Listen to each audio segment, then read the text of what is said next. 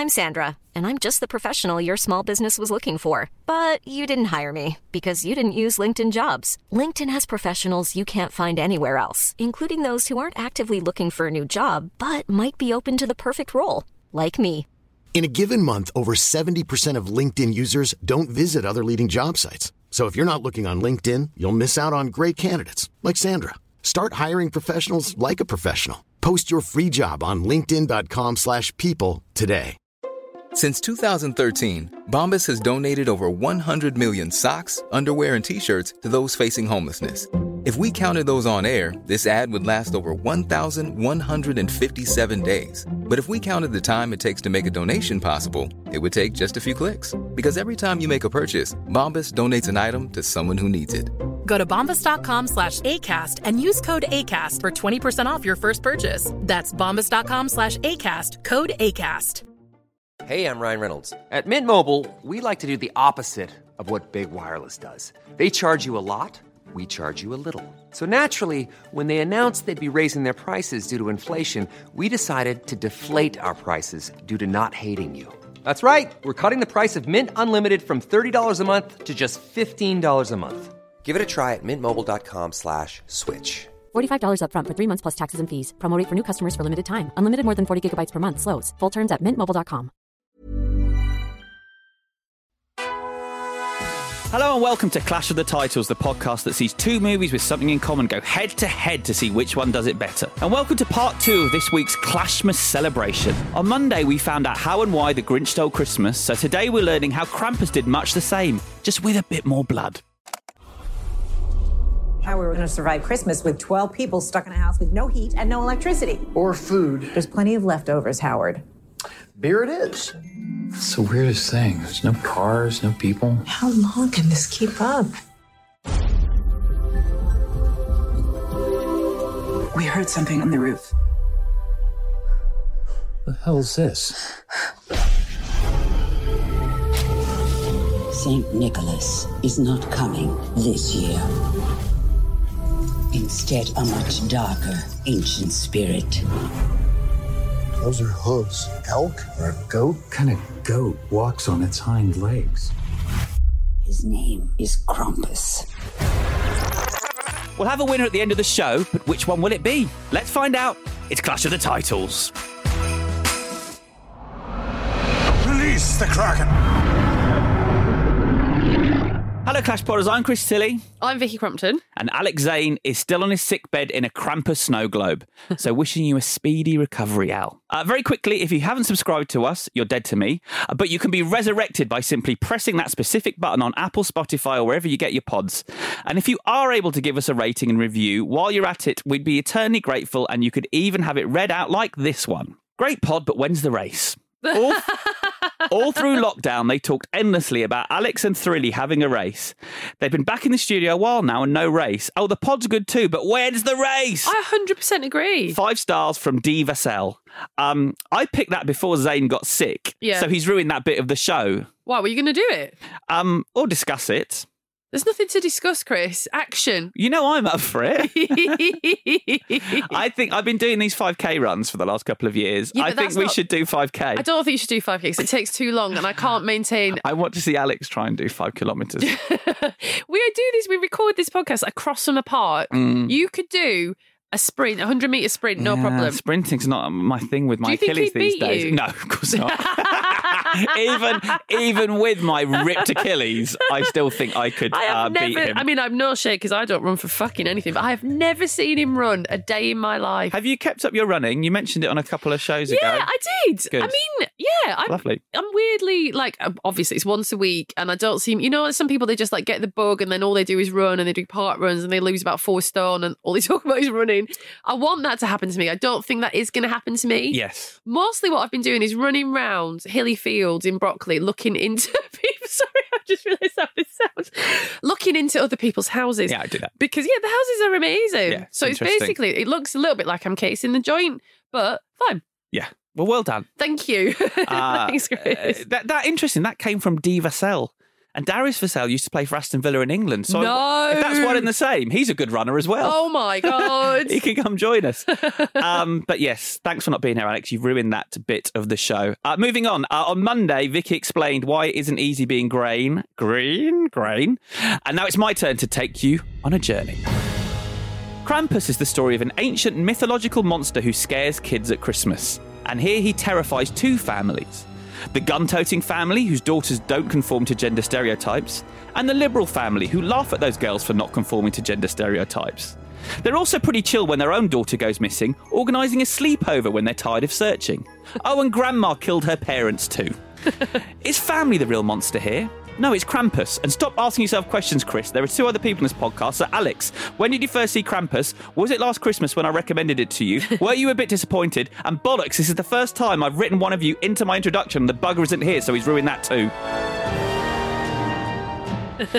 Vicky, when did you first meet Krampus? I'd never heard of it until you mentioned it. I remember you banging on about it last Christmas, but I don't know, I just didn't check it out then.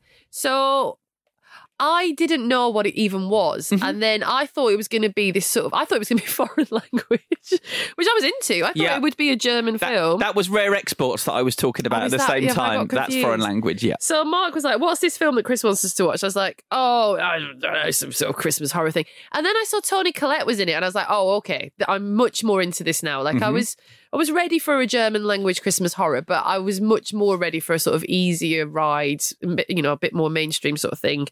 The only Krampus I'd never heard of Krampus, apart from that episode of Inside Number 9, which is fucking awesome. Yep. And that's it. So yeah, never heard of it, never seen it until in the week. Fair enough. I met the writer-director of this a few Fright Fests ago. Have you ever seen Trick or Treat? No. It's really good. It's a Halloween anthology that we should do one year. It took a couple of years to come out in the UK, and he came over for Fright Fest. He hung out with us all week down at the Phoenix, and he was great. And so I like what he does. And then I got to see an early preview of it, and it's since become a sort of recent Christmas tradition for me, alongside The Night Before, a comedy that came out the same year. Yeah. Which is important now, as when we do a movie on the podcast and we rewatch it and study it, and I do the commentaries, and then we write about it and talk about it, the movie gets completely spoiled for me. Sure. In a way that I can never watch it again, potentially. And so I don't know when I'll be rewatching the likes of Die Hard and Elf. So I need these new movies to come onto sort of my circuit. And so, yes, I've probably watched it 4 or 5 times now. Wow. But if I'm honest, most times it's been when I've been a bit pissed after the pub at like midnight, which is quite a good time to watch this film. It's also quite a good time to go to bed, Chris.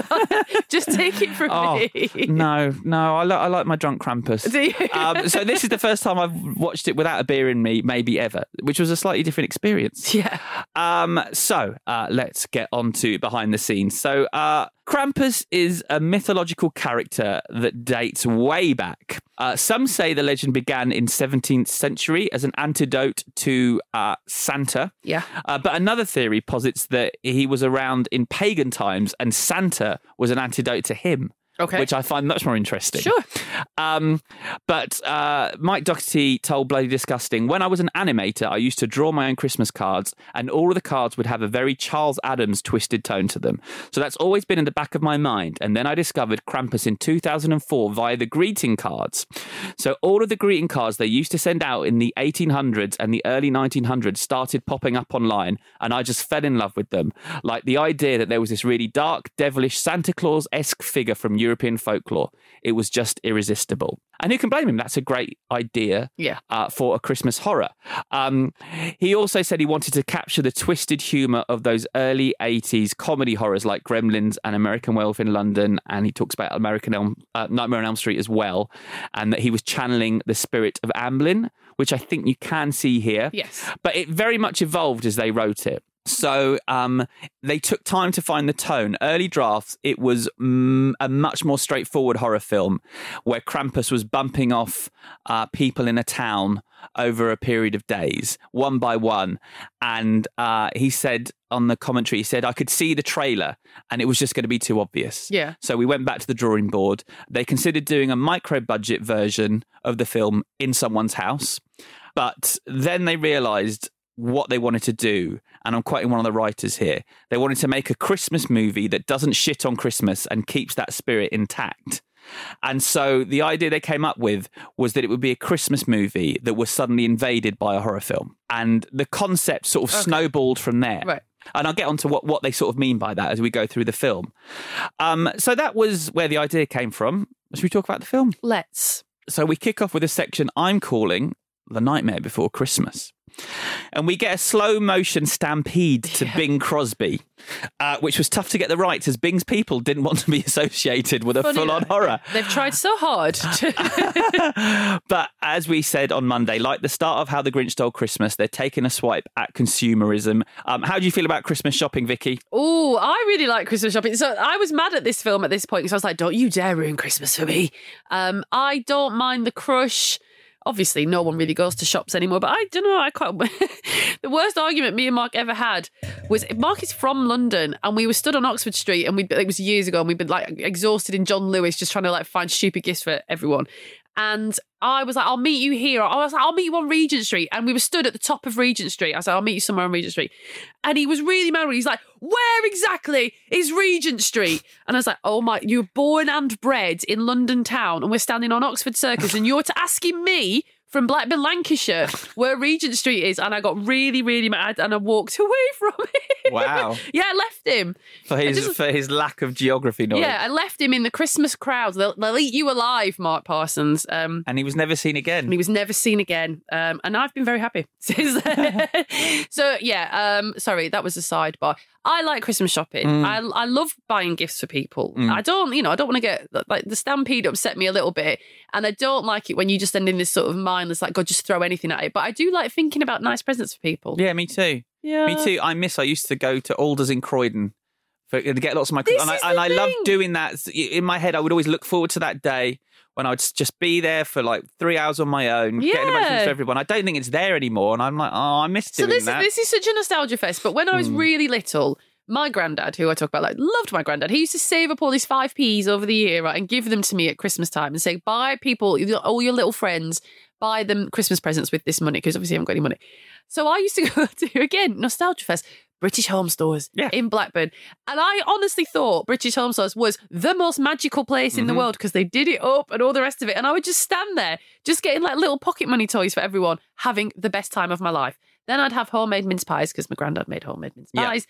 And it was just a magical, brilliant experience. And I know that we shouldn't conflate Christmas with too much consumerism because it's not what it's about. And I'm very into the togetherness and family and all the rest of it. But there is just the thrill of like, I found something good for someone. Yes, it's exciting getting someone something that you know is going to put a smile on their face. So that's not all bad. Yeah. That opening is weirdly unconnected to the central storyline. And so when I was watching it this week, I immediately wrote down my change. Oh, this is a horror film. Shouldn't we have a cold open with Krampus in doing something? Yeah. But then I listened to the commentary and they say we were actively trying to avoid that trope. Right. We wanted to make a 30-minute Christmas movie. Yes. Without any horror in it. And then the horror invades it and takes over. And I thought, oh, that's good. So I crossed it out. So it is Christmas Eve. Scrooge is on the telly and we meet our family. Tom, played by Adam Scott. His wife, Sarah, played by Toni Collette. And their children are Max and Beth, as well as the nan, Omi, who's making gingerbread men. Remember that for later. But they're sort of a family, not really getting along with each other. Yes. They're already arguing. But bless Max, he still believes in Santa and he's got his letter for the North Pole. He's a very sweet boy, isn't he? He's so lovely. Yeah. When he gets into that fight, because he didn't want... You know, I live in fear of when... Well, not fear, that's a bit strong.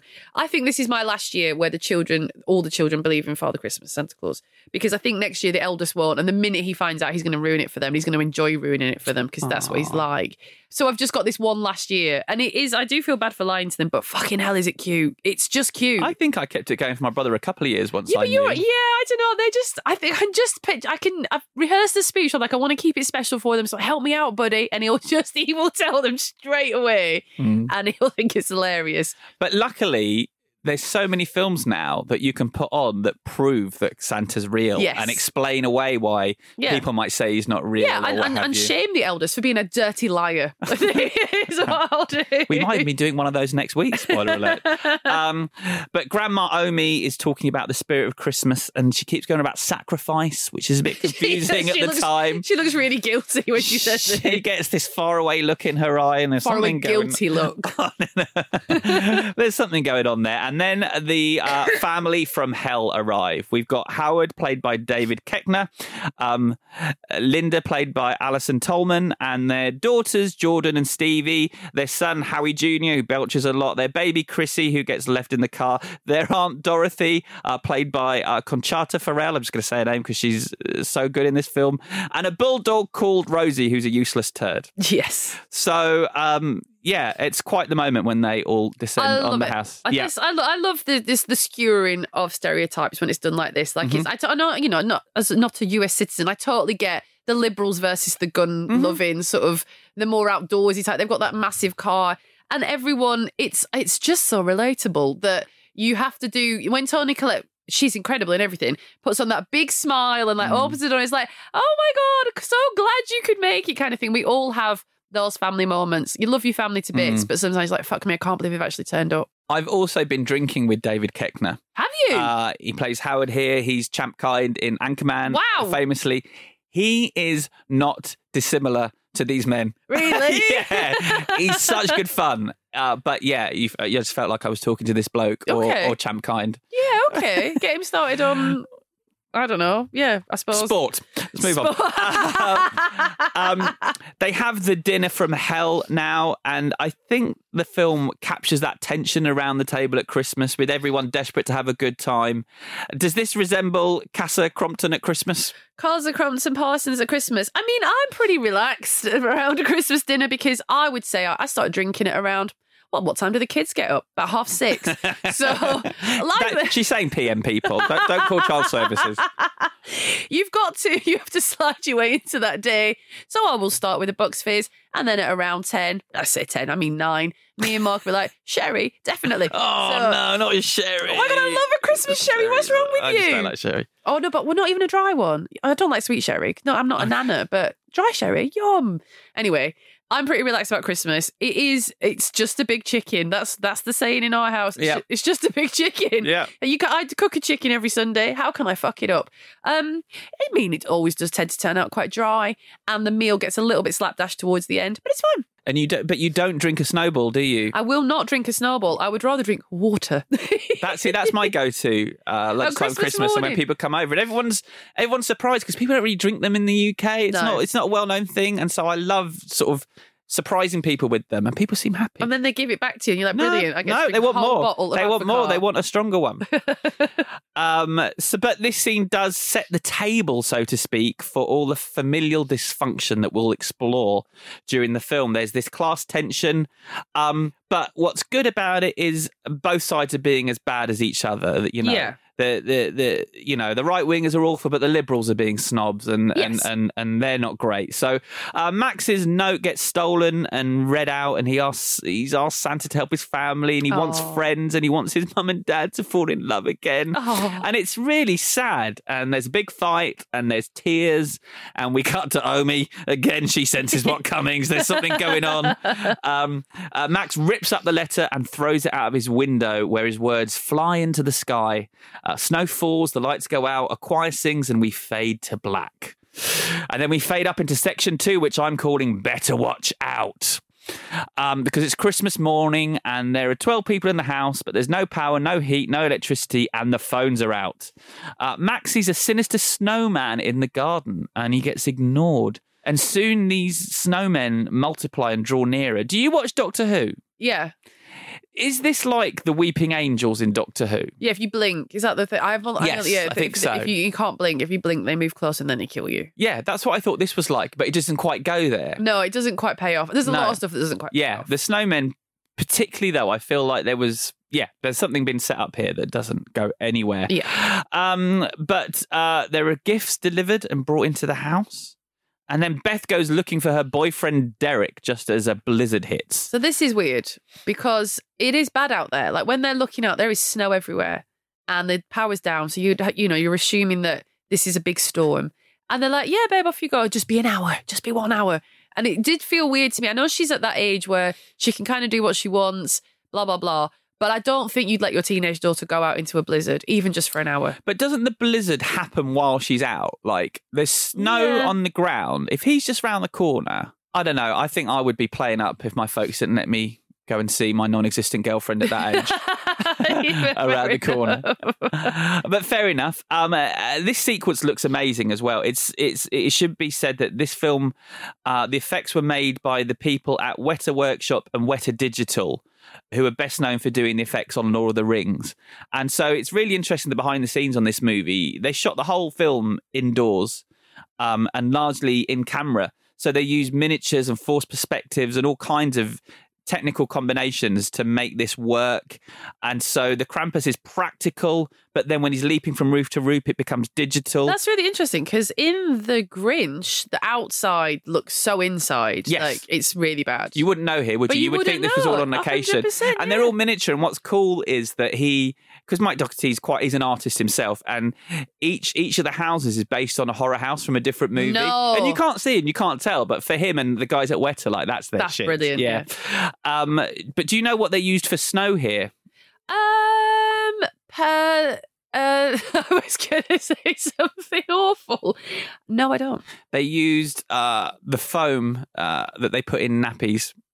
Oh, really? Yeah. They got a big load of that. Wow, and just tore open some nappies. I think they probably went to the people who made the They didn't get an intern to tear open some nappies. Genuinely, I thought that at first as well. And then I thought about it more. I was like, nah, they would have just gone to the factory. That is wasteful, actually, yeah. What did you do today? I ripped open 200 nappies. Welcome to Hollywood. She discovers a delivery guy frozen to death in terror. She hides under his van, and then a Jack-in-the-Box attacks. I mean, the trouble is, the Jack-in-the-Box doesn't seem that bad. So my big thing with this film is we've seen Krampus leaping about, which is awesome, because it's called Krampus and you know it's Krampus. So that's it feels like a little bit of a mistake / frustration because he doesn't then pop up again for quite a long time.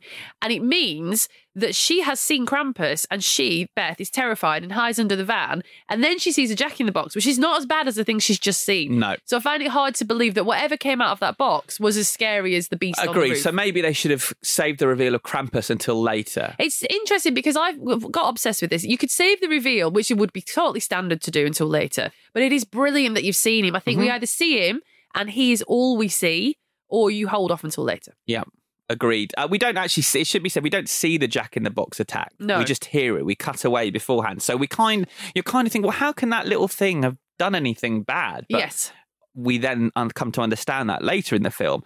But the dads, Tom and Howard, go looking for her, pick up some guns. They enter the boyfriend Derek's house, and the inside is covered in snow, and there's a gingerbread man knife, and there's a hoof on the floor, and it's all quite ominous, and they hear Beth screams and follow them outside, and then something grabs Howard and pulls him under the snow, but Tom shoots it and saves him. They make it home claiming a bear trap. And fun fact, the only bit of blood in this movie is his leg injury. Yeah. They kept all blood out of it so they could get their PG-13. And it's a pretty intense PG-13, I think. When you're after a sort of a Christmas horror, I think they go quite far in terms of the family version of this. I think by modernise, yeah, but if you think of something like Gremlins, then no, I don't think so. I think it's I think it's definitely. I think they did I think it's on a par with Gremlins, which is fucking terrifying, but it's a kids' film. I don't think Gremlins would get not anymore. No. So they decide to board the place up and have a slumber party. But the thing is, Beth's still outside. Yep. So they've boarded the house up. So what if she wants to come home? That's what I was obsessed with. Like, your daughter is missing in the snow. Oh, all right, nail the fucking house shut. They very quickly give up on Beth. They do, yeah. And I think this is, I think maybe the mum should step up here because the men have shown, the male hunter-gatherers have gone out, they failed, and I think their decision-making is not sound. Yes. And as we discover, the women are much smarter here and they do a much better job. Yeah. So yes, they are waiting for the bad weather to pass and they have a little snooze. I mean, I don't think I would be falling asleep with all this going on. But And it'd be freezing, so no. And then a hook comes down the chimney with a gingerbread man on a chain. Now, this is based on Meat Hook, who is one of Iceland's 13 Yule lads. What? Yeah, they're these 13 little creatures that attack on the 13 nights before Christmas. Right. It's an Icelandic folklore. Right. And Meat Hook comes down on a hook from the chimney to steal meat that's smoking on the fire at Christmas. Oh, I see. That's his gig. So that, basically, some Icelandic dad has nicked all the Christmas dinner. Where's it gone, Icelandic father? Oh, listen, yeah. This, the meat that was on the fire, for Christmas Day? Yeah, there was this creature. Weird that. Tell the neighbours, tell everyone. Spread this gospel. Well, there's 13 of these Yule lads, they're called. Yeah. And so it's worth checking into them for all the other things that Dad got away with. Then. Yes! I recommend going and doing that, Vicky. So Howie Jr. takes the bait and chows down on the gingerbread man. But by way of retaliation, the gingerbread man chains him and pulls him up the chimney. The family tries to save him, but he's gone. Yeah. And Mike Dougherty called this his tribute to Willy Wonka, as Howie is their Augustus Gloop. I find it difficult because, so Toni Collette's character Sarah, she sort of goes up the chimney as well and sees the gingerbread thing, and she's meant to be really scared by that. And everyone's like, Sarah, are you okay? Are you okay? And it's like, a child has died. And also there is another child missing, presumed dead.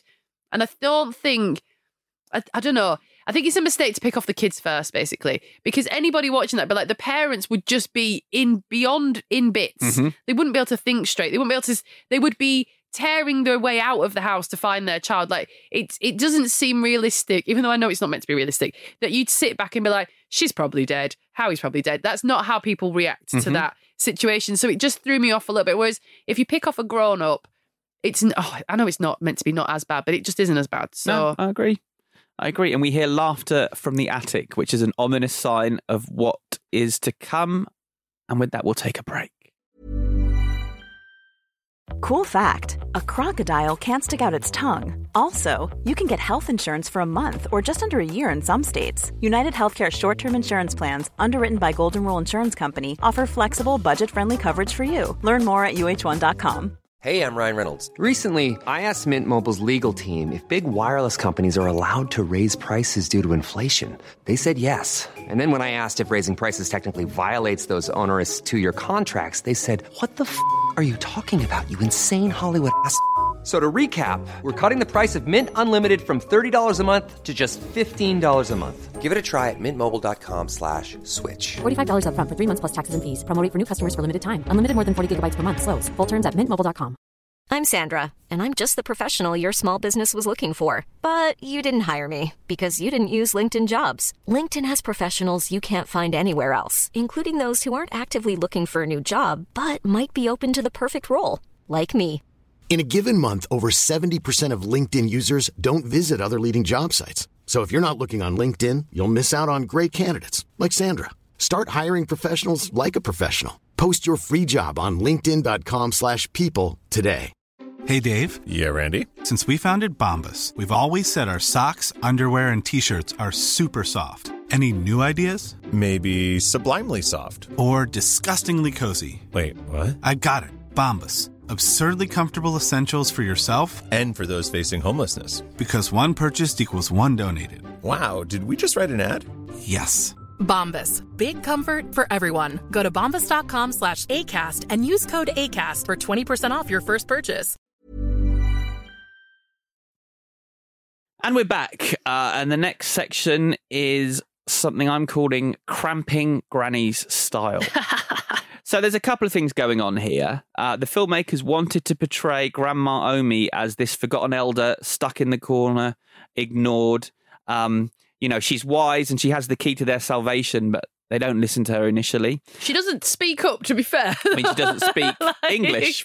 She doesn't speak English. She chooses to not speak English. She chooses to not speak English, and she does know everything, and she does it It's not like she tries to speak and they're like, shut up, Grandma. She just sits there thinking, I'm just going to take my time over this. Omi's a villain. She is. and this is also about sort of what happens when we forget about the lessons of folklore and fairy tales, because Omi tells the story of Krampus, which we see through an animation that harks back to the Rankin Bass stop motion films, which in America go hand in hand with Christmas. You know, we talked about them on the Elf episode. But again, we didn't get them here, but they are adorable when you watch them. And this is beautifully brought to life by the Weta guys. Yeah. So it's Christmas. It's during her childhood in Austria post-war, and the spirit of Christmas and sacrifice has been forgotten, and it's ripping her family apart. She's given up, and she wishes for them to go away. Then the shadow of St. Nicholas, Krampus, grants her wish. He comes not to give but to take, and he drags her family to the underworld but leaves her be as a reminder of what happens when hope is lost, when belief is forgotten, and the Christmas spirit dies. I think she got away with it, to be honest. Like, I'll leave you behind. Normally, that's like, I'll leave you behind. Tell everyone. I'll leave you behind to spread the message. I'll leave you behind as a reminder of what you've done, basically. Yeah. Okay, cool. I can live with that. I didn't want him. Yeah. I literally, you've done you what I hear asked. What I said. Yes. I said I want them to go away. Thanks, Cramps. Yeah. I'll be sure to tell my own son about this in due course. There's a nice detail here, though, that in the stop motion animation, the advent calendar in the background is exactly the same as the one that Max has in his bedroom. So that heirloom has been passed down. That's nice. Howard isn't having that. He mocks her and he pulls a gun. And someone who is briefly sympathetic, the character that David Koechner plays, isn't anymore. He heads out to find Howie and he finds himself surrounded by snowmen. And Dave Koechner's really hard done by here, because you mentioned that the parents aren't acting all that believably, and there are some deleted scenes where they're more upset. Yeah. And I believe there's just been literally, as we're recording this today, a new version of this has come out, the naughty version, where they've added in all these scenes. And I watched them, and he gets some great moments where he's accepting what a loser he is. He's accepting how he's let his son down. He's crying about his boy. Yeah. And it definitely does slow the film down, but it makes his death a bit more emotional, and it packs more of a punch when it happens. So he's doing a bit more in this film than we actually end up seeing in this version. Okay. But that brings us to our next section, which I'm calling Muppet Murder. Oh, yeah. So they head up to the attic and they find a giant jack-in-the-box / clown eating Howie like a snake. Yep. So that freaked me out. I mean, I don't know.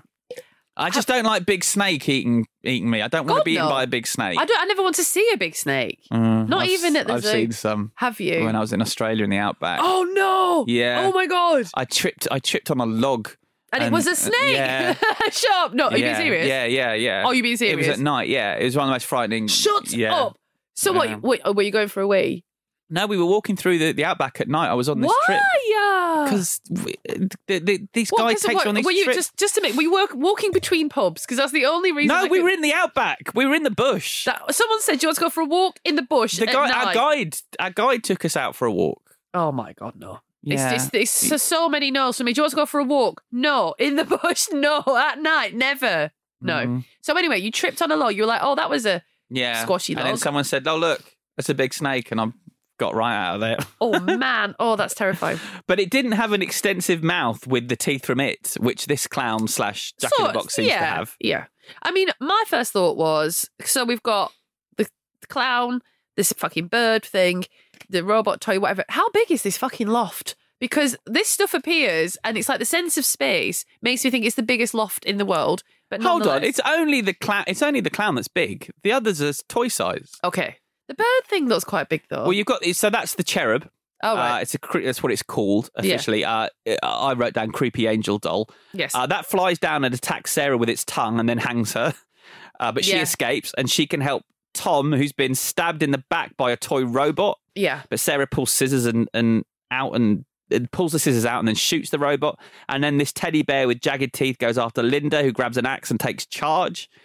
So there's a lot going on. This is kind of your Gremlin sequence, isn't it? I mean, the trouble is, and I love seeing all those different creatures, but because I just really want to see Krampus again. So it's like they're not as good as Krampus. So I either wish I'd never seen him, or I wish he was in the loft. Understood. But both the mums get their hero moment here, saving the day in a way that the men don't seem to be capable of in this film. Yeah, I think because there's another hanging thread. Maybe this is in the new version, but when just pre the attic fight, they're decorating the tree or they're doing something, and it's clear that the sister's mum has passed away, and they've got a bit of a rift, and they've got very different life choices. They're raising their kids in different ways and all the rest of it. And that's really interesting. And although it's very reductive, and I actually can't believe I'm saying it, to have Sarah's arc be, I'm dealing with the loss of my mum through this like very intense perfectionism and everything. She's Martha Stewarted the place up and she's made her own gravel axe and stuff like that. And then she lets go of all that because she lets the attic get messy where she like kills all the people. It just needed to be like brought to the surface a bit more. It's all kind of there that the sisters would reunite and each deal with things in their own way, which would work kind of thing. But I'm really reading laws into it. Like, I don't think the filmmakers put that front and centre. No. Agreed. While this is all going on, gingerbread men have been firing nails at Howard in the kitchen. Yeah, that's really funny and really scary. It's not scary. It's scary because I'm quite scared of little pain. Like the idea of if someone fight, I think it's because it's Hartbacks to school. Were you ever at school and someone was like, I've got this stapler, I'm going to fire a staple at you. And you're like, please don't. But they just sit behind you. Or a compass. Yeah. And it's not going to kill you, but it's going to really annoy you. And you're going to scream in front of everyone. And that tension of little pain, I just can't cope with. Well, I haven't seen this film for years, but you guys did it when I was away. Is it not a bit like the cakes in Young Sherlock Holmes coming to life? Oh, yeah. Don't they do that? But He shoots the gingerbread men with his shotgun and they burst into flames and they're running around burning and screaming, which is hilarious and looks amazing because of the wetter people. And the last one attacks, but Rosie the dog eats it before it can get to Howard. It's really funny. Friggin' love Rosie. Those gingerbread men are voiced by Seth Green. Oh, are they? And Justin Roiland. Right. Do you know who Justin Roiland is? No. The writer and the voice of both Rick and Morty. Really? Yeah. Wow. So that's who's doing the noises of the gingerbread men. Amazing. Rosie's just saved Howard's life, and now she goes into an air vent, Die Hard style, and gets eaten by the clown. Yeah, it's a shame. Poor Rosie. Yeah. She was called a turd earlier in this film. I thought she was going to get one more moment. She should have. She should have been like Max the dog. Do you want to hear a sad story? Oh, wait. This comes up on the commentary. Is it like when we did K9 and K9 got killed in action? Yes. Is it? Oh, shit. So Mike Doherty, the writer-director of this film, he shot that scene of hearing Rosie dying off screen. Yeah. And he got a phone call from home. And his bulldog Jabba had died that day. No. Yeah, so as he was killing a bulldog on screen, his God. own bulldog died. It had been ill for a while, so it wasn't like an act of God kind of thing. That's what I thought. Yeah. Like dog God, though. Yeah. But he was saying he went to pieces and he nearly didn't finish the film. Oh, bless him. Bless him. He said he recovered. He had a stiff drink and recovered, but it was really that is sad. Yeah. And now I'm never going to be able to watch that scene again. Because you'll think, yes. A bunch of creatures attack, but Aunt Dorothy takes them all out with a shotgun. Yeah. And I love that the women are so much tougher than the men in this film. Now we're at the penultimate section, which I'm calling Elf and Safety, because the dark elves appear. Bit where, is it the snake clown? Just before Omi goes, elves. The snake clown does a fucking clap, and it's genuinely, I think it's the scariest moment of the whole film. Just everyone stops. And it just does this weird clap. Yes, it really and that's me. to summon the elves. Yeah. Yep. And they chain up Aunt Dorothy and take her along with the baby. Yeah. Howard rides the Jack-in-the-Box out. And, why do they even have a baby? Like, the baby doesn't do much. Doesn't do much. No. Did one of the actors have a baby? It was like, the baby has to come with, which is fair enough. Doherty was saying that he had to spend an afternoon auditioning babies. I and would he didn't just know say, what he was doing. Yeah, look, the baby doesn't do anything. Yeah. Let's get rid of the baby. Yeah, well, that's what Krampus does. And these elves move in for the kill, but then they hear Krampus horn and they disperse because it's the turn of the big fella to finally show up. Yeah. As Vicky's been waiting for. Yes. The family try to make a run for it, but Omi stays back. She weirdly quotes E.T. and says, be good. And she's going to sacrifice herself. Finally. She's going to face him to save her family like she should have done all those years ago. Krampus comes down the chimney and we see a portion of his face and his long white whiskers. He pokes at her with his bony fingers and then sort of says hi to her with his long tongue. What did you think of the look of Krampus? Because we get more of a glimpse of him here. I love it. I just think he should talk. I think he should have a voice. And you could find Frank Welker, for instance, or whatever. But there's a lot. He gets quite a lot of screen time, and it starts to seem a bit like Labyrinth kind of thing, like a bit Henson-y that he can't talk. And I think you could do a really cool, scary voice. So love the look, but just felt a little bit cheated. Yeah. Doherty said, we wanted to go for something that looked ancient, that looked like it walked out of the Dark Ages in a sense, with the fur pelts, the heavy coats and the rusty chains. Yeah. He produces a bag filled with toys who attack as we cut away to the family fighting their way through the blizzard. Tom shoots at creatures in the snow until they grab him and take him under. Linda goes next, then Sarah. And the first time you watch this, I think it's quite a shock that everyone is dying. Really quickly. It's quite ballsy that Max has just suddenly lost everyone in his life, pretty much. Yeah. It's a shame because Omi, you're kind of thinking that Omi's going to sacrifice herself and they will survive. And then he loses his dad super quick. And then his mum's like, I love you. And she's gone. It's like, wow, okay. It's quite a surprise. And obviously, there's a reason for that that's coming. But it's just a bit of a jolt to the system when you're watching it. Yeah, I agree. The kids try to drive away, but the elves attack from all sides. And now it's just Max. And Krampus faces off with Max and then drops his letter on the floor alongside one of his bells. So that's the moment he realises that it's all his fault and he's being left alive as a reminder, just like Omi. I think that's a good moment. He heads home and runs into the Christmas Krampus procession on the way. Sure. Krampus is just having a party and he's on a float. And yeah, it's a weird, it's a good, it looks amazing, but I was like, what, in terms of the geography and why this is all right and where are the rest of the towns? Because I understood that this was like, I don't know. I think there's a gap between, is it one family's punishment or a whole town's punishment? And so Krampus is taking over the town. So like, also everybody in the town. No, it's just that family. And I think he's just thinking about it now. I think he's probably doing it because there are Krampus processions. Yes. Everywhere around Europe. And so I think he's just trying to nod to that. But it is strange that they're suddenly up the road celebrating. But it's still his family that they've got with them. Yes. Because he takes back his wish and throws the bell and screams, give me back my family. But the ground opens up and they converge around this fiery hole. And he begs Krampus to fix this and take him back. And that's when we get a good look at Krampus here. And he's got two sets of mouth and teeth, which suggests that he is a demon wearing a skin mask. Right. And that's true. I looked it up on one of the... There's a behind-the-scenes thing, and he's wearing an old man's face. So that's not his face that we're seeing. Okay. But I don't think that comes across well enough in the film. I think it would be good to know that there's a demon underneath this mask. Because and the reason they did that is because they didn't want to go for an immediate look for him, because there's all these different iterations. They wanted to sort of this could be their Krampus, and they thought he's the kind of bloke that would mess with people when he first meets them, because this is kind of a game to him. Yeah. And also he wants to mock Santa's appearance, and so it's Santa-like, and also he doesn't want you to be able to read his emotions. Right. So for all those reasons, he's wearing a mask. I just didn't know that until they told me. Yeah, I agree. So Max sheds a single tear now that Krampus touches. And I don't know, it feels like they're setting up that it's going to melt his heart. But it doesn't, because he just starts laughing and chucks his cousin Stevie into that hole. And as Doherty puts it, he's not the unstoppable monster that kicks down your door and rampages and grabs you. There's something darkly playful about him. He's having a good time doing what he does, and he enjoys the cat and mouse aspect of it.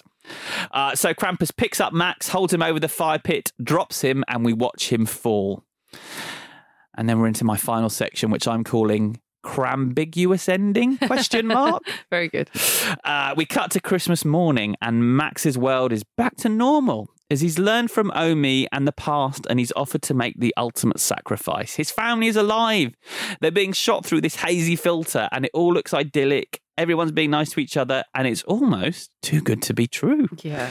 He opens his present and it's the Krampus bell. Suddenly they all remember something. Even Rosie. The camera pulls back and they are trapped in a snow globe in Krampus's workshop alongside the scores of other families that have been imprisoned. The end. The end. Perfect. So what did you make of this ending, Vicky? Well, it's interesting because the tension, this poor little boy has lost his whole family. I really wanted it to be a dream, but obviously that's bullshit. So it can't be a dream. But it does a really good job of making you think that, yeah, because of the way that Omi lays down the sort of lore, the sacrifice will be enough. And I thought, you know what? It is a Christmas film. I mean, I know it's a good horror, but this is a Christmas film. So you definitely would get away with it if you're like, it's sort of a dream, but you'd hint that maybe he'll come back next year. But then I was like, but what you really have to do is what you did. And I think it's quite bold, But I think it's what everybody wants when you're watching this film, like secretly. Like you relieve the tension of him being reunited with his family, but you get the cool thing of like, it was all real. Yeah. Basically. So reading around it and even hearing them talk about it in the commentary, there seems to be some ambiguity to this ending, apparently, and there's two schools of thought. So what do you think has happened at the end? They are trapped inside a snow globe, inside a workshop, and they'll have to live Christmas Day forever. Me too. So 100%, that's all I've ever thought was the ending. Right. And it's a grimly dark ending, you know. But there's apparently this other school of thought that they are alive and well, and Krampus uses the snow globe just to keep an eye on them going forward. And if they slip into this behaviour again, he will come back and get them. Okay. But this is just his way of watching them. That's nice. And apparently and they said on the commentary, there is one is right and one is wrong. No, they didn't say that. They said, we know what our ending is, but we're not going to say. But there was a comic done at the time that was like a prequel. And in that, Krampus does, he says, the comic has murdered characters resurrected without any hint of a twist, showing that Krampus is willing to give people a second chance as long as they prove they've learned their lesson. Right. But yeah, I can't believe people think that, because I don't think that. It's never occurred to me that that's... It's a nicer ending. Yes, it's a much happier less ending. Dark, yeah. But that's not horror. That's not what I thought. No, good. I'm really pleased. So this is the right ending. Yeah. And that's it. Lovely. That's all I got on Krampus. Great. So let's do the bits. What is your favourite scene? Well, it is the ending, because I was pleased that they did it, but also everyone gets the turn at doing some awesome face acting, which is one of my favourite things. And it is quite hard. I've never been a director, but you're saying to an actor, can you just slowly realise that you have been trapped in a snow globe by a European mythical evil legend? And everyone does a fucking sterling job of that. So. And interestingly, on the Blu-ray, there is an alternate ending, which is exactly the same, but only Max... Is it Max? Yeah. Only Max and Omi twig and look at each other. They just spend quite a long time. They both see the ball and they're both looking at each other while everyone else is happy. Yeah. So it's the same ending, but only two people realising. And it's much more effective, this one. Yeah. It's more disturbing when even the dog... How did they make the dog think that? I don't know. Just good direction. Good face acting. Exactly. All right, I'm going to give a shout out to the stop motion sequence because I think it's beautiful, and I do like it when films do that kind of thing. But I'm the same as you. I think that ending makes it all work, and it makes it all feel worthwhile. And I like a dark ending as well. I like something that sends me out feeling miserable at Christmas, especially at Christmas. Most valuable whatever. It's Aunt Dorothy for obvious reasons. But the most obvious reason being homemade peppermint schnapps. Yes, I didn't mention that, but I thought you might bring it up. Yeah, I am going to 100% try that maybe the minute I get home. So they did all right with the violence to get their PG-13, but they mentioned on the commentary that it was an issue, the scene where she offers the schnapps to the kid. Yeah, it is interesting. And that was going to get them their R rating. She does let them have something. Yeah, she does. Yeah. They were going to get in trouble for that. Yeah, that's Conchata Ferrell is the actress, and that is someone taking their shot, isn't it? She's really good. Doing a lot with a little, and she brings so much... she's just a fun character. Comic relief, yeah. It's brilliant when someone says, will you watch the kids? And she's like, oh, but I hate kids. It's so funny. You know, and they give her a moment with a shotgun shooting shit. Like, yeah, good job. She was on my list, but I'm going to give it to Richard Taylor and the team at Weta Workshop for their sterling work on all those practical effects and the creatures, because I think it really brings the film to life. And what would you change, Vicky? You've made about 3 really good changes already. I'm sorry to keep saying it because it's all good, but it's just, I think I want one monster and I want one threat. So I don't know how you do it because you need Krampus in a loft, but I would get rid of that fucking cherub and I would get rid of the clown and I'd keep the gingerbread men because they're gingerbread people. I apologise because they're excellent. They're real blokes. Yeah, I'd maybe find a way to bring the gingerbread people into it as whatever, as Krampus's little things. But if you've shown him at the start leaping from rooftop to rooftop, which looks wicked, I just want to see him again. So I hated waiting. So we either wait and do your big bad at the end, or just get rid of everything else and just have Krampus in your house. Mm-hmm. Good one. My change is... I think those gifts in that big sack should just be sitting there on the porch, because the fact that it's a DHL deliver them then makes me think that Krampus must have a computer, an email, and a bank account to be able to. I hadn't thought of that. Organise DHL delivering his evil. And they were sending him little alerts, Yes. saying it would be there soon. On his Krampus mobile. And so, I don't know, and it doesn't need to be there. I think they could just be sitting there. Once my head is thinking about Krampus at a laptop, it ruins everything. It would ruin it, yeah. That's So true. that's my just take. hunched over. Right, that is Krampus done. So, we're on to the verdict. You want answers? I think I'm entitled. You want answers? I want the truth! A 2-person verdict, which means we might end in a tie, although something tells me that's not going to happen this week. Vicky, why don't you go first? I think you're going to be surprised because with How the Grinch Stole Christmas, I hate those snouts so much, so very much. I was 10 minutes into Krampus. I watched Krampus first. I was like, this is going to win. No contest. It's really funny. It's such a refreshing take. It looks good. I love all the cast. Blah, blah, blah, blah.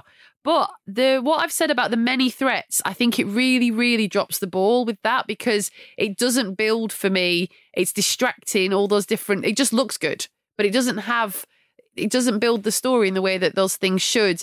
And obviously Gremlins is just chaos and all the rest of it, but it just felt a little bit messy when it should have been a bit more scary. I think they do brilliantly in blending comedy and horror, but I felt so strongly about wanting one monster. And the Grinch... The Christmas message, it really nails. Like, Krampus again drops the ball a little bit. Starts off with consumerism is bad. And then Max is like, I hate Christmas. But he doesn't really hate the consumerism of it. He hates the family arguments of it. So there are two, not conflicting, there are two competing messages there. Whereas the Grinch just sticks to one thing, which is consumerism has ruined Christmas. So even though I was a little bit cold about it, and even though I cannot bear those snouts, the Christmas magic is more in How the Grinch Stole Christmas. So I'm picking that. Wow. I know. So, my pick now. I hate the Grinch. Not the character. I quite like the character, just not when he's played by Jim Carrey. But I actively hate the movie. I think it's hideous. I think it's disgusting. I think it's grotesque. Conversely, I really like Krampus. As I said, it's one of only 2 movies from the last 20 years that's made it onto my Christmas movie rotation. So this week, it's a no-brainer. I'm going for Krampus. Wow, okay. And the reason I knew what was going to win is because Alex has sent me his vote. Good. And I asked for his verdict. He's under the weather, so he didn't send me much. He just wrote Krampus 100%. Oh, did he? So we have a winner. The winner is Krampus, thank bloody God. Krampus wins our battle of the Christmas monsters. So on to next week. I gave you a clue, and that was sitting on a throne of lies. I'm not going to say the other clue, but you will have seen it on Twitter because I'm going to go and film it in the pub with Vicky in a minute, and I don't want to spoil it for her. I want to get her reaction. So we are doing next week. Alex, you have the 1994 version of Miracle on 34th Street. And Vicky, you have Bad Santa. Yeah. And both those films are currently streaming on Sky. So that's your lot. If you haven't already, please subscribe on Apple, Spotify, or wherever you get your pods, and follow us on Twitter and Instagram, where Blondine's doing great things, at ClashPod on both of those. And that's your lot. We're back on Monday with Miracle on 34th Street. Have a good one. Goodbye. This was a Stack production and part of the Acast Creator Network.